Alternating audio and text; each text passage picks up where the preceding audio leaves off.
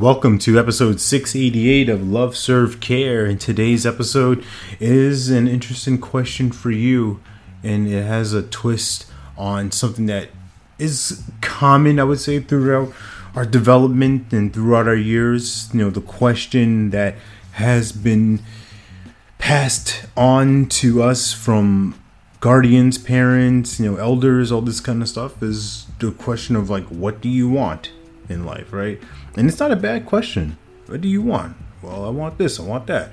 And sometimes it can get hairy where if you're someone who isn't accustomed to thinking of yourself in that sense, right? You take care of other people. You may be a mama bear or papa bear, and you might be someone who's just what? I want to make sure everybody else is good first.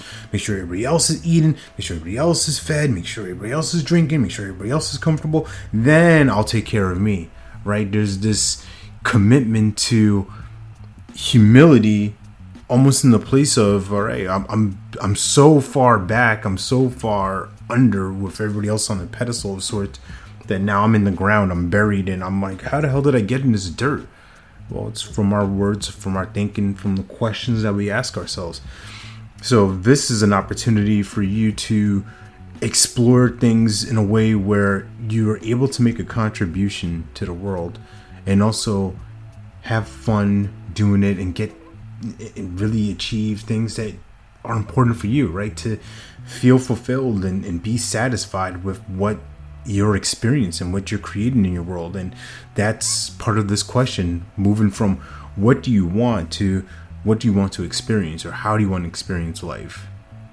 I think that is a stronger question. I think that pulls us more into the possibility, pulls us more into the realm of, I want to experience this, not from a greedy side, not from I want to get all nip.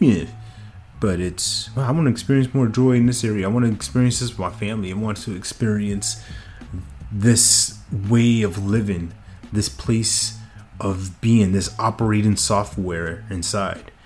Because want is attached to the external.